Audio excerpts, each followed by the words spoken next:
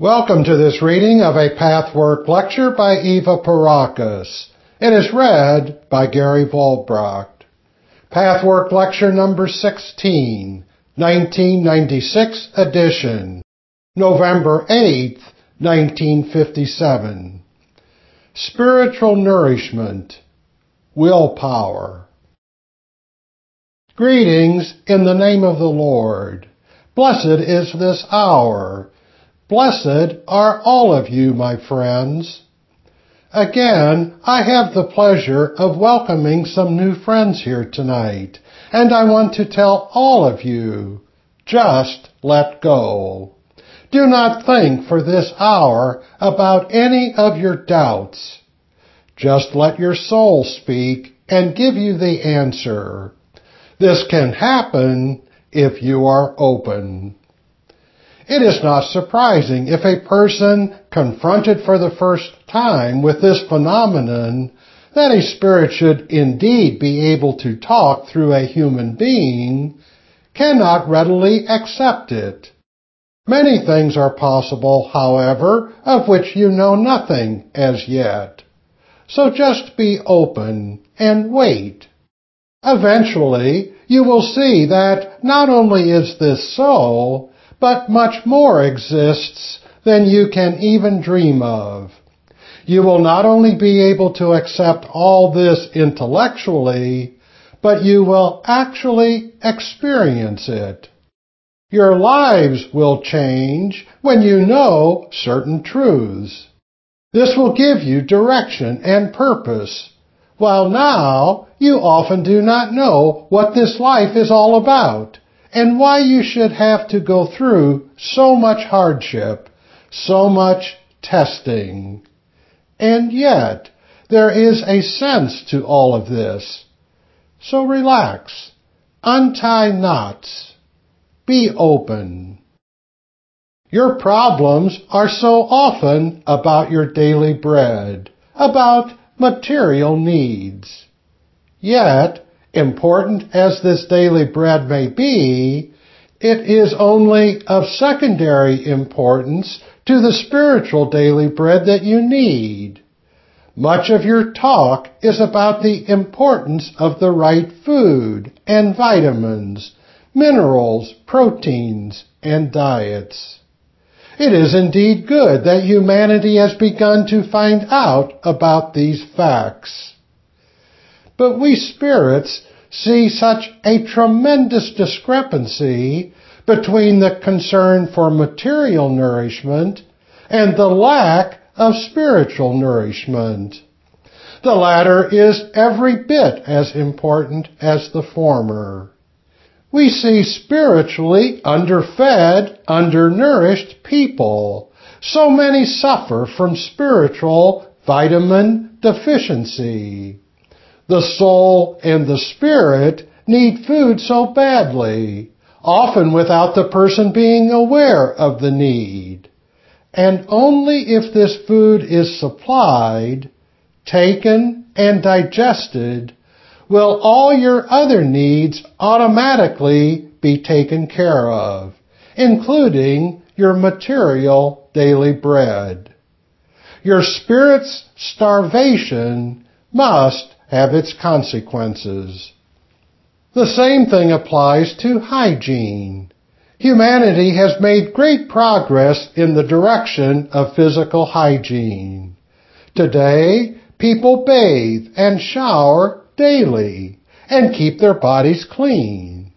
At the same time, so many unhygienic souls are going around. Now you may wonder how this cleansing of the soul, or the nourishment of the spirit, is to be accomplished. What has to be done practically? Spiritual nourishment is the regular intake of spiritual truths. Even repetitions are important. The learning of spiritual laws is also important. The outlook on life from the spiritual point of view often contrasts with your material point of view, and one day your outlook will change accordingly. Taking spiritual nourishment has to become a regular habit, for it is possible that you get accustomed to living without it for a long time. Just like a person who gets accustomed to eating the wrong kind of food that does not supply the essential factors the body needs in order to remain strong and vigorous. One can go along for quite a while in that way, without ever connecting cause and effect. The physically undernourished person will complain about tiredness, weakness, or other physical symptoms, without thinking about the real reason behind them. The same applies to the spiritually undernourished. The emotional problems, the lack of inner peace, and all the other symptoms of this deficiency are seldom consciously connected with the cause of it all. Spiritual food does not come to you by itself. You have to go out and get it, the same way that you have to get your physical nourishment. You have to earn your bread, buy it, prepare it, eat it. This is true just as much of your spiritual bread as of your physical bread. You earn your spiritual bread by your sincere desire to receive it. You prepare your spiritual food by looking for the right source for you, by going to a certain amount of trouble in order to get it. And you digest it by thinking through for yourself what you have heard or read, by meditating about it, by trying to apply it to yourself in some way so that something will change for the better within you.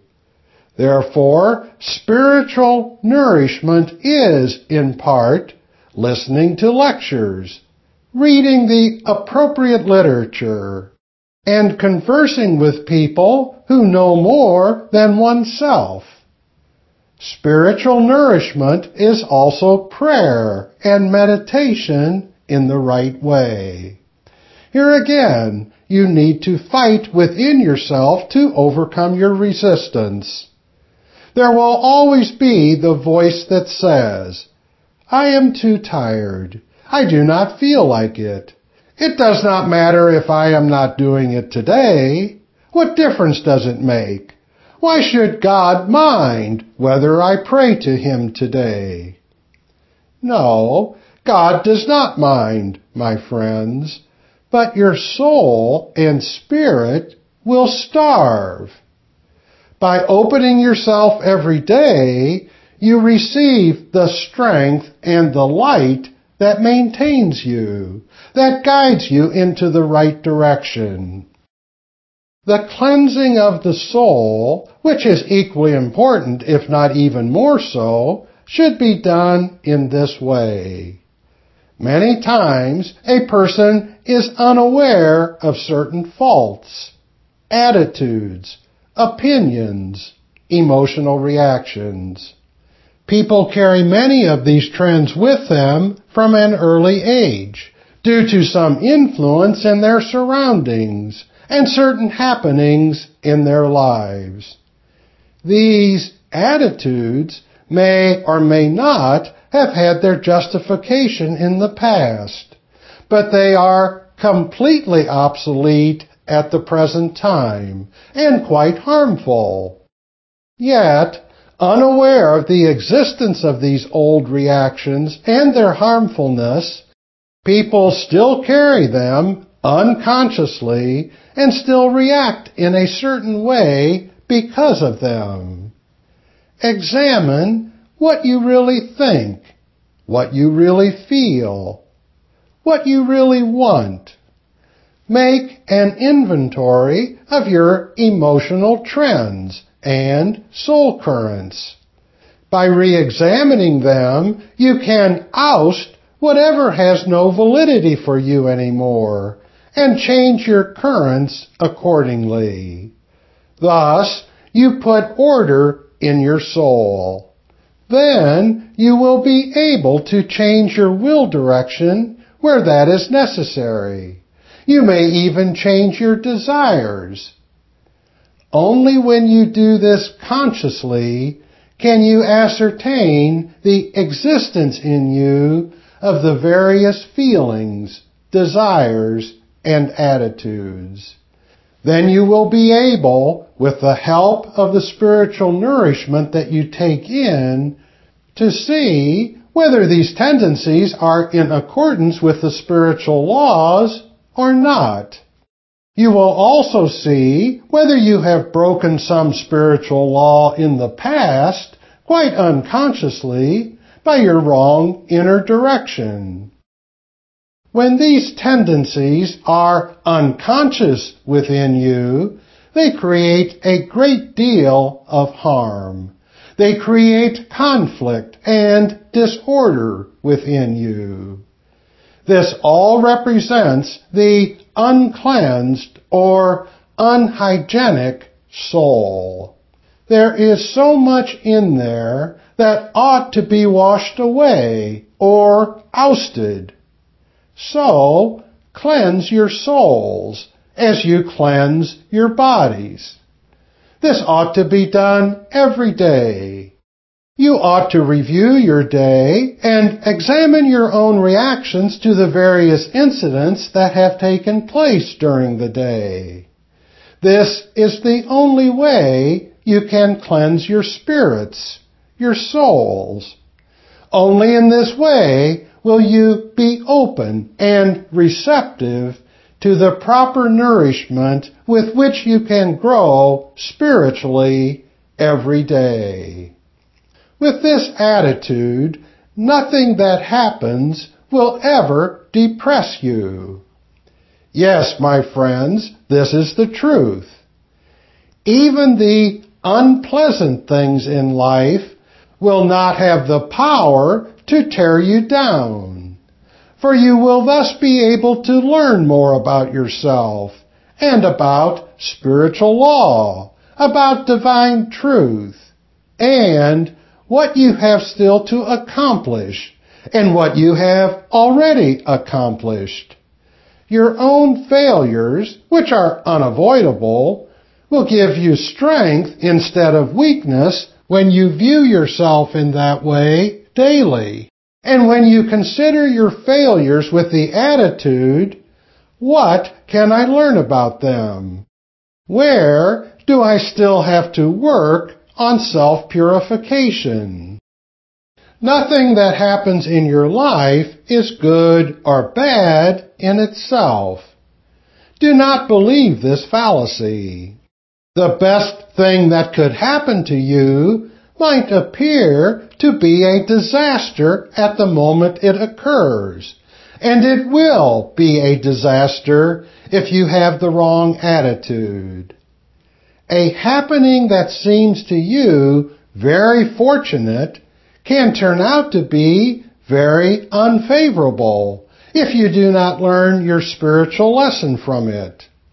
So everything that happens to you can be good if you make it so, if you use it from a spiritual point of view, if you learn from it so that you can continue to grow spiritually and thus grow into happiness. This is the only way you can direct your life instead of being a slave and being directed by moods and outer happenings. It is in your power to change. You have your life in hand if you use this knowledge. But often you do not want to use it.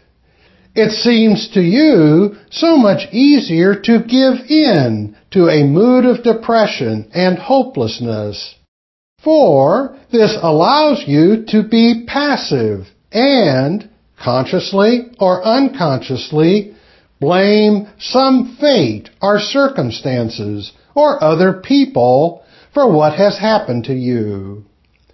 No, my friends, this way you indeed make a slave of yourself. You make yourself dependent on outer happenings over which you have no control. Say to yourself instead, if anything unpleasant happens, the answer must be within me, the cause of it as well as the solution. Pray at that instant to God to help you find the answer, and have the absolute will to look yourself squarely in the face. If you overcome the resistance to do so, which is only difficult at first, you will get the answer as inevitably as sun follows rain, as life must follow death. And this will bring great happiness into your soul, a happiness that you have never known before. Because there is no other happiness comparable to the one that comes when you conquer yourself, when you decide, I am no longer a slave. From now on, I direct my life.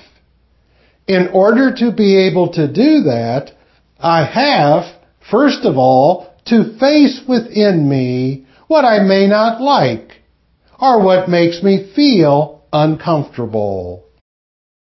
You have much more power than you realize. The willpower that lies enfolded within you is something you do not realize, my friends. Since willpower is of great importance in the life of a person, I would like to talk about this subject now. First, I want to say, there is no person alive who has no willpower.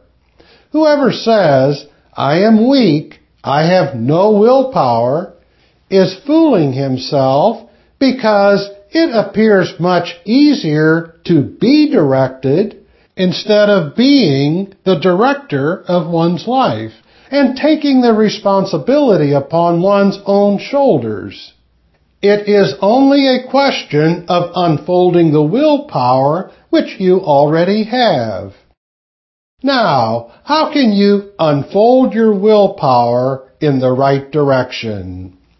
For all of you who say you do not have any willpower, constantly use this willpower without realizing that you do so.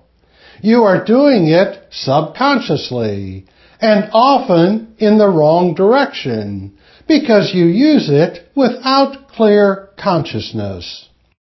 There are many people who rightly say that whatever a person really wants can be accomplished.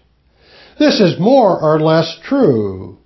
But whether what you want is indeed the best thing for you is another question.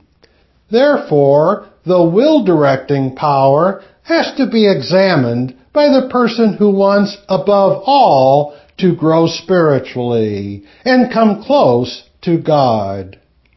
Such examination has to be conducted in the light of spiritual law and truth.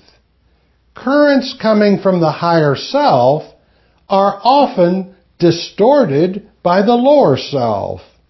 Now here is a good example, because willpower in itself is a most valuable asset. Without it, indeed, there can never be any spiritual progress. Willpower comes from the higher self. It will remain a pure current of light and clean strength as long as it is used for a spiritual purpose, for spiritual growth, for God, with God, and in God. The moment the conscious will uses it in a wrong direction, it is distorted by the lower self and becomes an impure force. Let us take, for example, a criminal. He uses his willpower very obviously and noticeably in a wrong direction. He wants to have his will at all costs. For him, the gratification of his personal desires stands so much in the foreground that he is willing to go to the length of even harming other people in order to achieve his goal. A more highly developed person will not act that way because he knows that crime is sin. And yet, he, too, may use his willpower in the wrong direction, though unconsciously, and, of course, not in actions that obviously harm other people, but in feelings and inner reactions that also put the gratification of the ego in the foreground. This is breaking spiritual law and has its consequences in inner disharmony and/or outer conflicts. The whole process remains in the subconscious because this person knows somewhere that what he wants is wrong. Yet, he is not ready to give it up. He wants it nevertheless. The willpower continues to flow in the wrong direction without conscious awareness. This is often a very important factor in an emotionally disturbed person. All this does not apply only to crime or sin as usually understood. Anything that deviates from spiritual law is sin, or ignorance, if you wish. They are the same. Now, you may want something very badly that, in itself, is not considered sinful. It may not even violate the recognized standards of ethics in your society. And yet, what you want may be wrong for you, for your life. It could be right for another person. Sin, or the breaking of spiritual law, is not only something generally established for everyone alike, but also something very personal that varies with each individual. For one person to become a writer may be his destiny. In this way, he can best fulfill the tasks he is supposed to fulfill in this life. Another person, by becoming a writer, may neglect the task he has really come to fulfill. You cannot say to become a writer is a sin, and yet for a particular person, it may be the wrong thing to do. Now, if he uses his willpower blindly, he will become a writer, but he will not be happy. Because you can only be happy if you fulfill the task you have taken on in this incarnation. And everyone has a task, my friends. Everyone. Wherever you stand, you have a task. Whether you have a family or whether you live quite alone. But do not look far to find this task. Do not even think first of other people whom you may desire to help. You will be able to do that too, certainly, but only after you have first found yourself. Before you can fulfill a task with other people, you have to fulfill it within yourself first. That means you have to achieve spiritual growth, purification, and complete self-knowledge as much as possible according to your strength and development. When you do this, you are on the right path and are already fulfilling a part of your task, whatever the rest of the task may be. If you begin with yourself, the rest will come to you without your having to move a finger, I can assure you. Coming back to the question of willpower, the most important step to channeling your willpower in the right direction is in stating first, once and for all, I will use whatever will there is within me according to the will of God. When you do that, my friends, the willpower already alive within you will often change direction, and even though you may not like this at first, you must become happy, because God knows better than you what is best for you and what gives you most happiness. All of a sudden, your problems will disappear. I can promise you that. Your willpower, even if it has been dormant to a large degree, will suddenly surge through you with a clean strength you have never suspected to exist. All tiredness, all weakness, all weariness, physical or emotional, will disappear if you sincerely mean that you put God's will above all else, if you keep this promise and actually live it. Whatever willpower I have, I use it according to thy will. This resolution is the beginning of the change for the better in your life. It is the foundation. Keep this in mind and do it, even though to follow your own will often seems so much more tempting. When you prefer to say to yourself, "Why should God have anything against my doing this or that? It is such a little thing. It cannot do any harm. It cannot possibly make any difference." Then, of course, you do not even intend to find out the answer. You have already made up your mind and have put your will above the will of God. There are no little and big things, my friends, for what may seem tremendous for you may be very little in absolute truth, and vice versa. The littlest thing may be a stepping stone to the biggest and most important. The littlest thing may be a very significant symptom, a key to all your problems. Do not overlook it. Do not minimize it. And have the confidence that what God wills for you must be better than your short-sightedness, even if it means a little sacrifice at first. When you put your life really and truly in the hands of God, if you give yourself up to Him, you must become happy. There is simply no other alternative.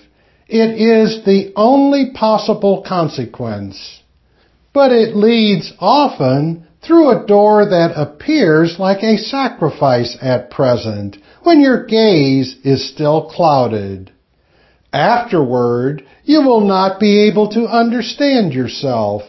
What seemed so important and so attractive or so hard to give up will then appear like a burden you have carried around, which it indeed was. For everything is a burden that separates you from God, my friends. And do not ask me, how should I know what God desires? What is His will? And when should I fight and be active? And when should I be passive? when you really want to know, you will have the answer. You will take the time to meditate about any particular problem and to ask God, and He will show you the answer. He can do so in many ways. The problem is not that you do not know the will of God.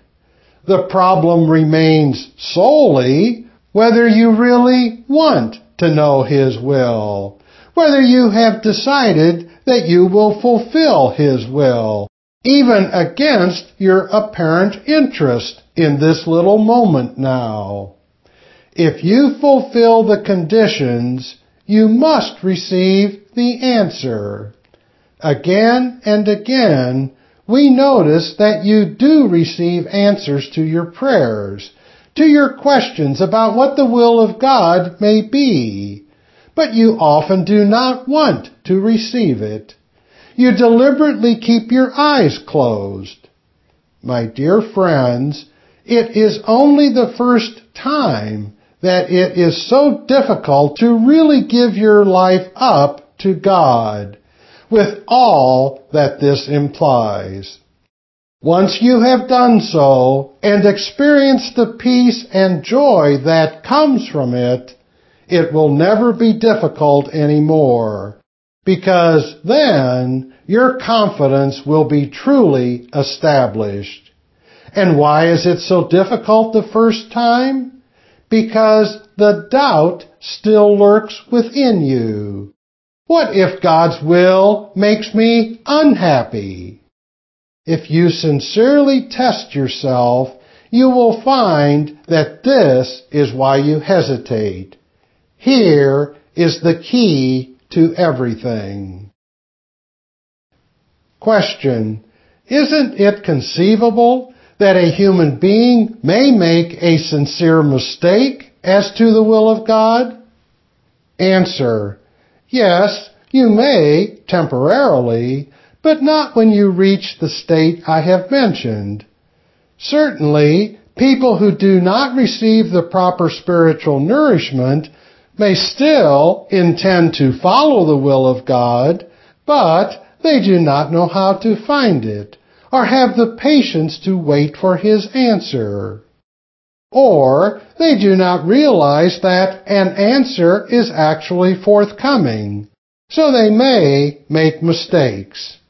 But you, my friends, who listen to these lectures or read them, have the necessary requirements to find out about it the right way, and, therefore, you have that much more responsibility. You cannot fail if you are really open to receive God's will. To be really open means being ready to hear what you might like least. When you are thus open and put your fate and your life in the hand of God, then you will get the answer.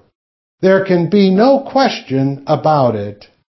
And then you will not make a mistake, ever, because you can ask 2, 3, 4 times if you are not sure that the first answer was actually that, and not perhaps a coincidence.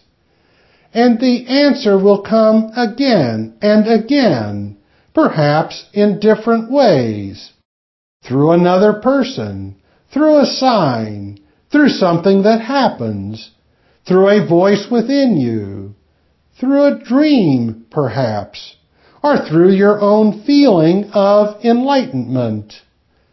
Nothing can shake this deep knowledge. In many ways will you receive the answer. Of course, you will make mistakes if you go about it superficially, and then do not even really wait for the answer. But if you go about it sincerely, and if you open yourself and ask again and again, and wait for the answer, there will be no mistake. And now, my dear ones, I am ready for your questions. Question: I was wondering whether you would tell us whether there is any conscious life on other planets.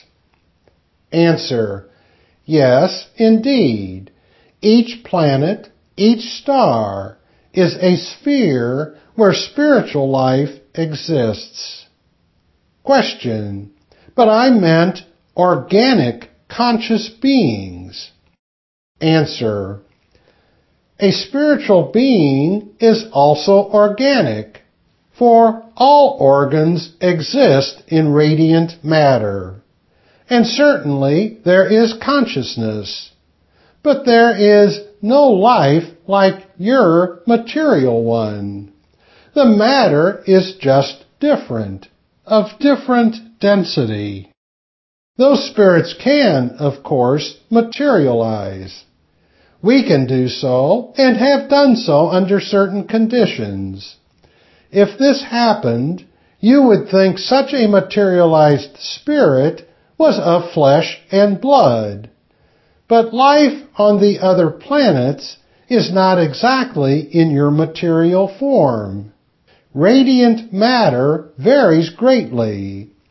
What may be for you radiant matter, which you cannot perceive with your eyes, is, for us, dense matter of a different vibration and type. On the other hand, the matter of the powers of darkness is so coarse, so much coarser than even your matter, that you cannot see it either. It is not radiant, but quite to the contrary, too coarse for you to perceive it. You think all life in the beyond is subtle matter, but this is not so. Any difference in degree of density is automatically invisible for a spirit used to another vibration, unless the spirits are so highly developed that they have the power to focus their view on different degrees of density. Unless there is a materialization, you cannot see the texture of matter existing in other spheres. Question: if there is a sudden feeling of happiness about us, or an occasional pleasant fragrance, does that mean there are harmonious spirits around us? Answer: indeed. When harmonious spirits can come so close to you, there must be a reason, for instance, an inner victory. For nothing happens without cause and effect. The perception of fragrance is already more. It is a spiritual experience, a sign.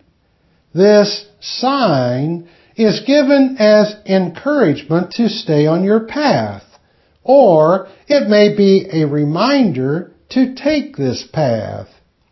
It is, at any rate, a sign of grace. It means that help and strength are given to make the next victory easier. Question: can we remember our present identity in the next life? And are we going to work on our old problems? Answer: whether you will remember your present life in the next one depends very much on yourself. It is indeed a fact that in times to come, when spirituality will have developed so much more, many people will be able to remember their former lives who have not been able to do so until then. But not all of them will be able to do it. You see, there are people today who can, through their development, remember something of a former life. The memory will come to them, and as development advances, more of the curtain will be withdrawn. The higher developed you are, the more you strive for perfection and work spiritually, the more you are capable to know about your past incarnations. then such knowledge will be used for a good purpose. As for the problems, you are absolutely right. You will deal exactly with the same problems, life after life, until you have solved them.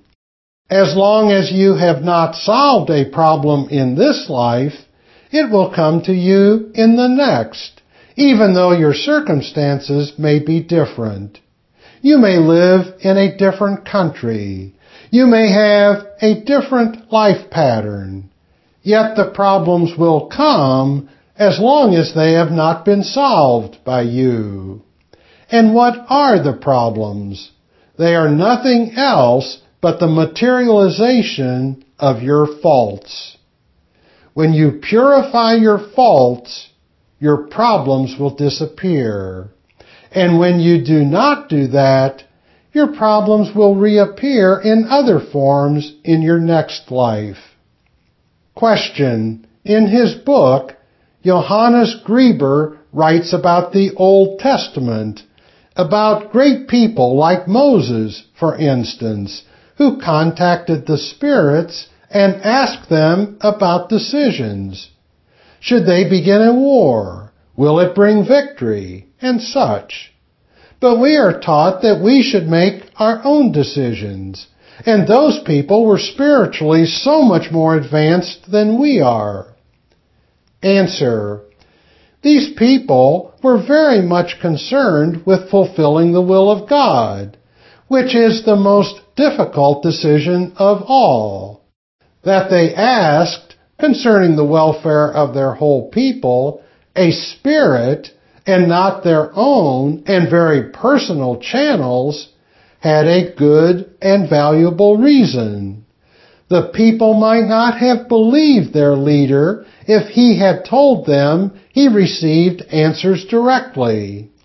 These people believed very much in the spirits of God and accepted more readily their testimony. Question.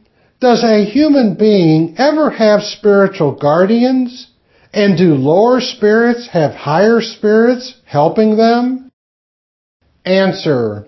The lower spirits also have their guardians, certainly, but like human beings, they cannot see them. And sometimes those guardians cannot get close to them. That is according to their own attitude. Each spirit has somewhere and somehow a guardian. As far as human beings are concerned, everybody has indeed a guardian. Some have more than one. Some have only one. It depends on the case, but there is never any injustice. Sometimes one guardian spirit may be more powerful than 3 or 4. A person who has more to accomplish has more powerful guardian spirits than a person who is just living into the day without desiring any spiritual progress. So this is all determined very justly. Question. Is the spirit world aware of the spaceships and flying saucers which are so often in the news now, and in whose observation there seems to be some validity? Answer. I am not entitled to give information on that. I have said so before, and I will say so again. There is a very good reason for this. In a few years, you will understand why I cannot talk about this. Question. In relation to your last lecture, when you spoke about the many spirits who are around a human being, spirits of darkness and higher spirits, I wonder if our calling for them is mainly conscious. Answer. No, it is not conscious. Indeed, it is mostly unconscious. It is very, very seldom that this is done consciously, at least as far as the spirits of darkness are concerned.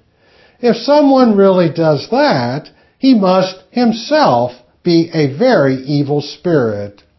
As far as the spirits of truth and light are concerned, you should and can consciously call them to you. But even if you do not do so, the moment you overcome a fault, you fight against your lower self. You desire above all else to fulfill the will of God and live in accordance with divine law. You emanate a certain substance that draws spirits of light toward you. By the same token, if you give in to your lower self, if you violate divine law, you emanate a quality that draws the spirits of darkness near you, like a magnet. For instance, when you emanate anger, you draw a spirit of anger toward you. When you emanate selfishness, you draw such a specialist toward you who will encourage you further in this fault, and so on. What comes out of you is what you draw toward you. Like attracts like.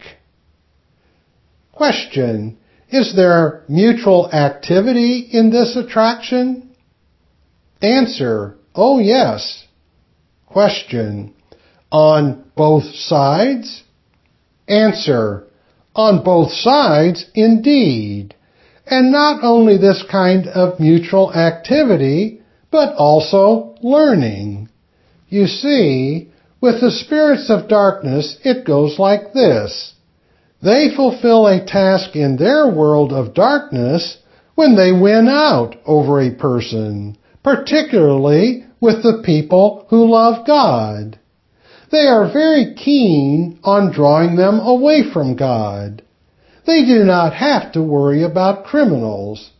They have access to them anyway, but they are particularly keen on conquering people who love God, who seek God, so that they may give in to their weaknesses. The spirits earn special rewards in their world for such work, and they know very well that they cannot accomplish anything by trying to inspire people to do any type of wickedness that is foreign to them. But they can succeed with the seemingly harmless faults that draw such a person slowly but surely further into darkness, depression, self-despising moods, and thus into separation from God. It is not so much the fault in itself that is damaging, but rather that they become disgusted with themselves and may thus give up the fight altogether. I said often that stumbling into the same fault in itself is not bad, provided it is recognized, and one learns from it by adopting the right and constructive attitude. As a matter of fact, no progress is possible without stumbling. But when the stumbling is viewed with an attitude of hopelessness and self-disgust, then the clouds become bigger and bigger. Then a person gets more and more involved with the respective dark spirits, with the world of darkness altogether.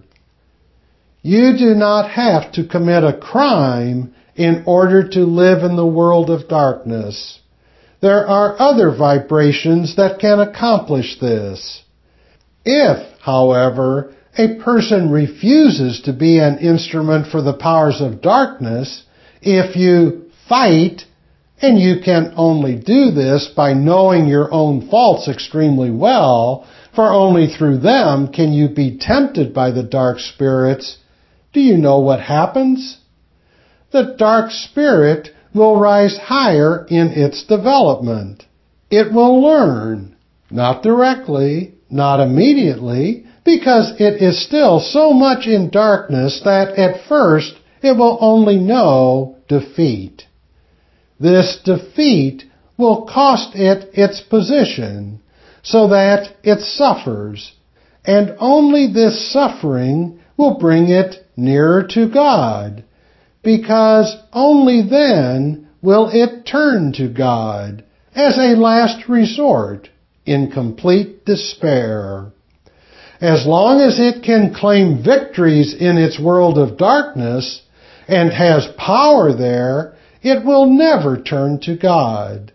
So each victory, even the smallest one, of each human being causes a tremendous chain reaction in the universe among beings of whom you are not even aware.